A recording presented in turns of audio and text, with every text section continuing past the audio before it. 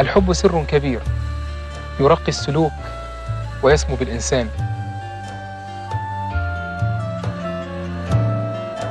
حب الله هو هدف الوجود، وحبنا لما حولنا هو حبنا لله.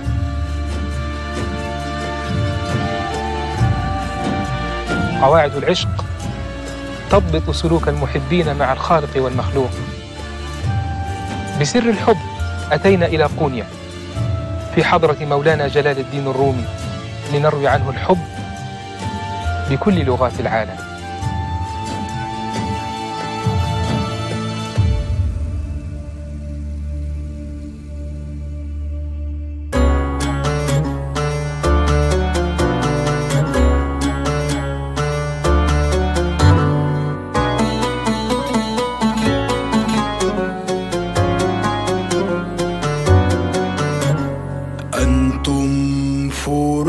ونفلي أنتم حديثي وشغلي، يا قبلتي في صلاتي إذا وقفت أصلي.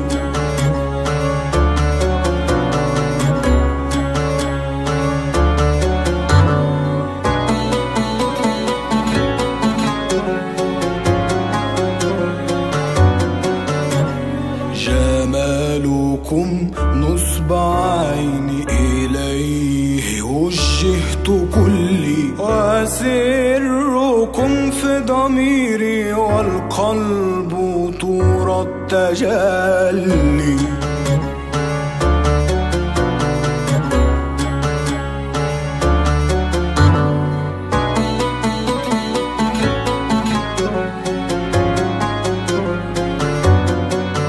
الموت فيه حياتي وفي حياتي قتلي، أنا الفقير المعنى رق لحالي وذلي.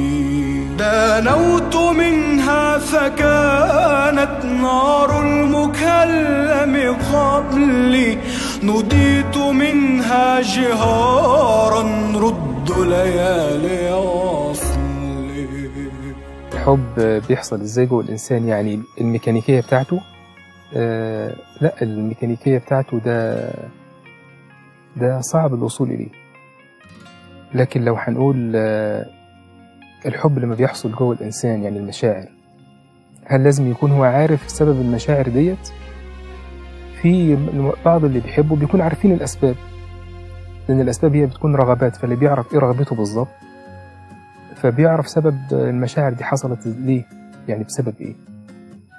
وفي ناس لا، ما بتعرفش الاسباب دي، بتبقى عندها تعلق وبيسموه تعلق بلا علائق، يعني من غير سبب معروف. مش تعلق بلا علائق يعني انه حب من غير سبب خالص، لا، مفيش حاجه اسمها حب من غير سبب. الحب لازم يكون له سبب، خاصه محبه المخلوقات لبعضها تختلف عن محبه الخالق. محبه الخالق يصدق عليها الوصف تعلق بلا علائق، لأن كل حب بين اتنين هو بيكون حب بعلاقة، يعني بسبب، يعني برغبة، يعني بميل، يعني بانجذاب. لكن لو حصل انجذاب بين اتنين ومعرفش واحد فيهم السبب بتاع الحب دوت، فده مش معناه ان هو ما فيش سبب، هو بس ما يعرفش السبب.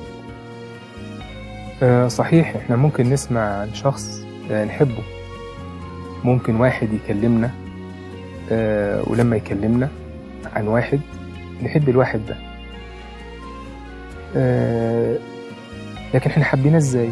احنا حبيناه لان في صفات محبوبة عندنا. الصفات المحبوبة دي احنا بندور عليها عشان نحبها. اول ما الصفات دي لقيناها في واحد حبينا الواحد ده. احنا في الحقيقة حبينا الصفات اللي في الواحد دوت. رغبتنا للصفة دي، الميل، يعني كلمة الرغبة يعني الميل، يعني الحب. حبنا للصفة ورغبتنا للصفة دي هو اللي علقنا بالشخص ده. الرغبة دي موجودة قبل وجود الشخص ده، يعني أنا عندي حاجات بحبها لكن الشخص اللي بحب فيه الصفات دي ما شفتوش. وده اللي بيفسر سر الانجذاب، لما الواحد بيشوف واحد فجأة يقول لك أنا أول ما شفته حبيته من أول نظرة.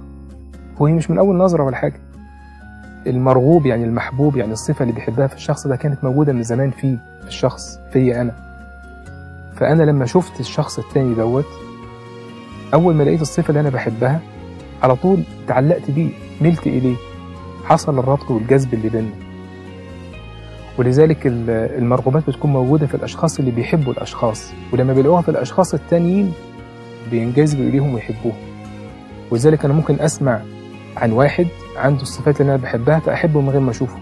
ممكن واحد يقعد يكلمني عن محبوبه اللي هو بيحبه، واحد يكلمني عن سيدنا النبي، يكلمني عن صاحبه، يكلمني عن بلد، يكلمني عن أي حاجة، وهو بيكلمني عن الحاجة دي أنا بروح أحب الحاجة اللي هو بيحبها. ليه؟ هو ممكن حد يخليني أحب حاجة هو بيحبها، ممكن يخليني أحب حاجة هو بيحبها عشان أنا بحبها. إيه اللي حصل؟ اللي حصل إن المرغوبات اللي عندي والمرغوبات اللي عندي اللي بيكلمني عن محبوبه توافقت. إحنا اتفقنا على مرغوب واحد ومحبوب واحد. أنا كنت بحب اللي هو بيحبه، بس أنا ما كنتش عارف إن أنا بحبه. أول ما قال لي عليه أنا حبيته. عشان كده الحب ده قديم، موجود من زمان. كل ما في الأمر إنه قال لي خلي بالك اللي بتحبه أهو، فرحت حبيته. عشان كده تلاقي كلمات الأغاني تبقى كلمات واحدة، بيت الشعر بيبقى واحد، وتلاقي كثرة الناس اللي بتحب مع تنوعها واختلافها بتحب حاجة واحدة في الكلمات دي، وبتحب معنى واحد. مرغوباتهم كلهم اتفقت على شيء واحد في كلمات واحدة في معنى واحد. ليه؟ لأن المرغوبات بتكون موجودة في الإنسان وبتكون متوافقة، فبنحب الشيء الواحد لأن مرغوباتنا كلها متماثلة متوافقة. تلاقي الكلمات واحدة والمرغوبات واحدة والمحبين مختلفين، لكن المحبوب هيبقى واحد برضه. اجتمعنا لمعان وافترقنا لمعان. كانت في حاجات مجمعانا، كانت في حاجات خلتنا ما نتجمعش، لكن في الحقيقة هو ما حصلش افتراق. هو كان في شوق مجمعنا، وبعدين حصل إن الشوق انتقل لصورة تانية. إحنا اشتقنا، وبعدين الاشتياق ده مفترض يتجدد، وحصل افتراق. فالفراق لتجديد الأشواق. اجتمعنا لمعان وافترقنا لمعان. الفراق اللي بيحصل ده مش معناها فراق حبيب عن حبيب، هو انفصال بين الجسدين، لكن مش انفصال بين الروحين. هو عبارة عن انتقال من صورة إلى صورة في العلاقة. هو عبارة عن زي ما بيقولوا تجدد المعاني اللي في الحب. طب ازاي تجدد المعاني اللي في الحب واحنا عمالين أول ما اجتمعنا ملينا فاحنا مشينا؟ الملل ده طبيعة بشرية، شيء مكون للإنسان، ما هوش شيء أجنبي عنه، في الجبلة ربنا خلقنا كده. يعني أنت بتمشي تعبت هترتاح، دي طبيعة. لا أنا مش عايز أتعب، ما ينفعش. أنا صحيت وبعدين نعست عايز أنام، ما تنامش، ما ينفعش، في الجبلة. شيء من طبيعة الشيء، طبيعة الأشياء كده. طبيعة الأشياء بيحصل فيها افتراق وبيحصل فيها اجتماع. الاجتماع والافتراق دوت ماهوش عيب، ماهوش خطأ، ماهوش علة مفترض نعالجها أو شيء مفترض نتنزه عنه. ده شيء موجود في طبيعة الأشياء. سيدنا رسول الله صلى الله عليه وآله وسلم بيقول روحوا القلوب ساعة وساعة فإنها تمل. سيدنا علي عنده رواية للحديث دوت بيروي عن سيدنا النبي بلفظ فإن القلوب تتعب كما تتعب الأبدان. في بعض الروايات التانية بيقول لك فإن القلوب تمل. لا، الرواية دي بتاعت سيدنا علي بتوضح المراد تماما. فإن القلوب تتعب كما تتعب الأبدان. تتعب يعني بيحصل لها امتلاء، الامتلاء محتاج إنه يتفرغ. فلما امتلأنا من شيء عايزين نفرغ الشيء دوت، فتحملنا بالشيء دوت، وبعد ما تحملنا بالشيء دوت عايزين ننزل الحمولة دي. احنا نعسنا فعايزين ننام، تعبنا عايزين نرتاح. البدن تعب، البدن هو اللي بيخليك انت تقعد، البدن عايز يرتاح فبيروح يرتاح. طب لما الجسد انفصل عن الجسد، الروح انفصلت عن الروح ما تنفصلش، المشاعر دي متصلة. وذلك تلاقي الأجساد افترقت والمشاعر متصلة مع بعضها، كأن اللقاء قائم لسه. الافتراق لصورة معينة من الفراق ليس معناها قطع التواصل إلى النهاية. التواصل بيتجدد في صور مختلفة، بس احنا ما بنحسش بالتواصل ده غالبا، وبعض الناس هي اللي بتحس باستدامة هذا التواصل الذي لا ينقطع. ولذلك اختلاف مجموع الصور، صور الحب وتنقلاتها اللي هي الافتراق والاجتماع، هو ثبات غير دائم ودوام غير ثابت، هو استمرار غير مستمر، لأن الحب بيتغير في صور مختلفة، وهكذا طبيعة الأشياء.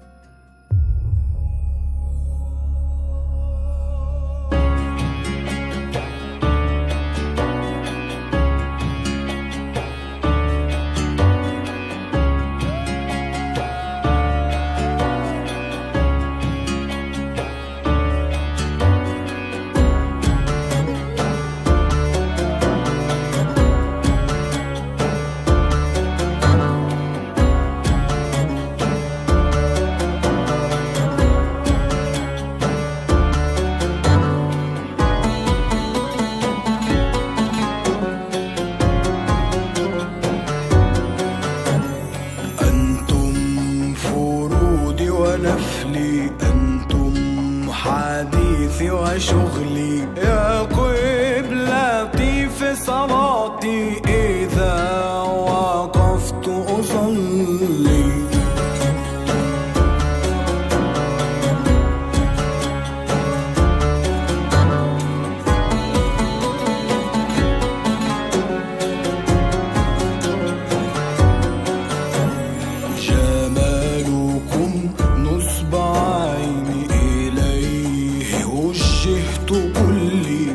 وسركم في ضميري والقلب طور التجلي.